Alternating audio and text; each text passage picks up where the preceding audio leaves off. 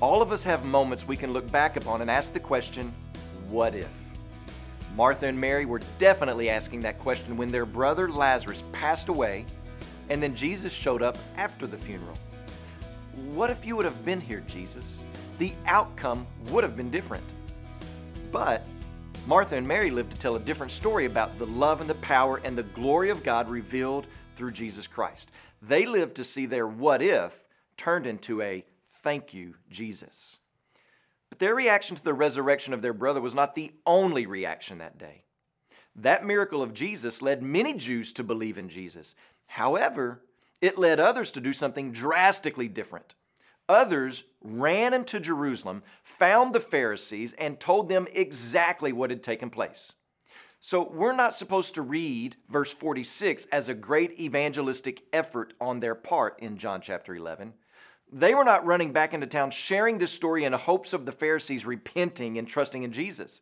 They were warning the Pharisees, Jesus is back and he's doing some pretty remarkable things. What are you guys going to do about it? The report of this group of people set into motion the greatest tragedy the world has ever known, the crucifixion of the perfect, holy Son of God. And unwittingly, it also set into motion the greatest triumph the world has ever known, the resurrection of Jesus Christ. How is it that one event can accomplish such polarizing goals? Well, this can only be explained by the doctrine of the providence of God. The providence of God can be described as God's invisible hand in the glove of history, whereby He pushes and pulls history to fulfill His purposes.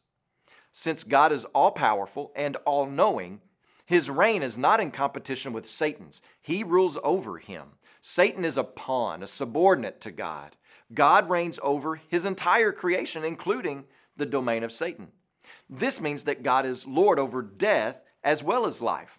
He rules over pain and sickness just as much as He rules over prosperity and health. He rules over and through the plans of the wicked as much as He rules over the plans of the righteous. If God were not all sovereign, reigning over pain and sickness and the plans of wicked men, then what solid hope would we have? We wouldn't have any. It would all be wishes and best bets. It would mean living in a world where the Father's hands were tied by fate or coincidence, and the outcome would be completely unknown. He would not be mighty to save. But as we've seen through John chapter 11, God is not removed nor overwhelmed by our suffering. Rather, suffering and grief are contained within the realm of His providential reign.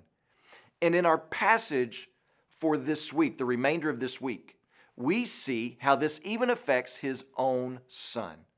So get familiar with John chapter 11, verses 45 through 57 today, and get ready to walk through it day by day this week.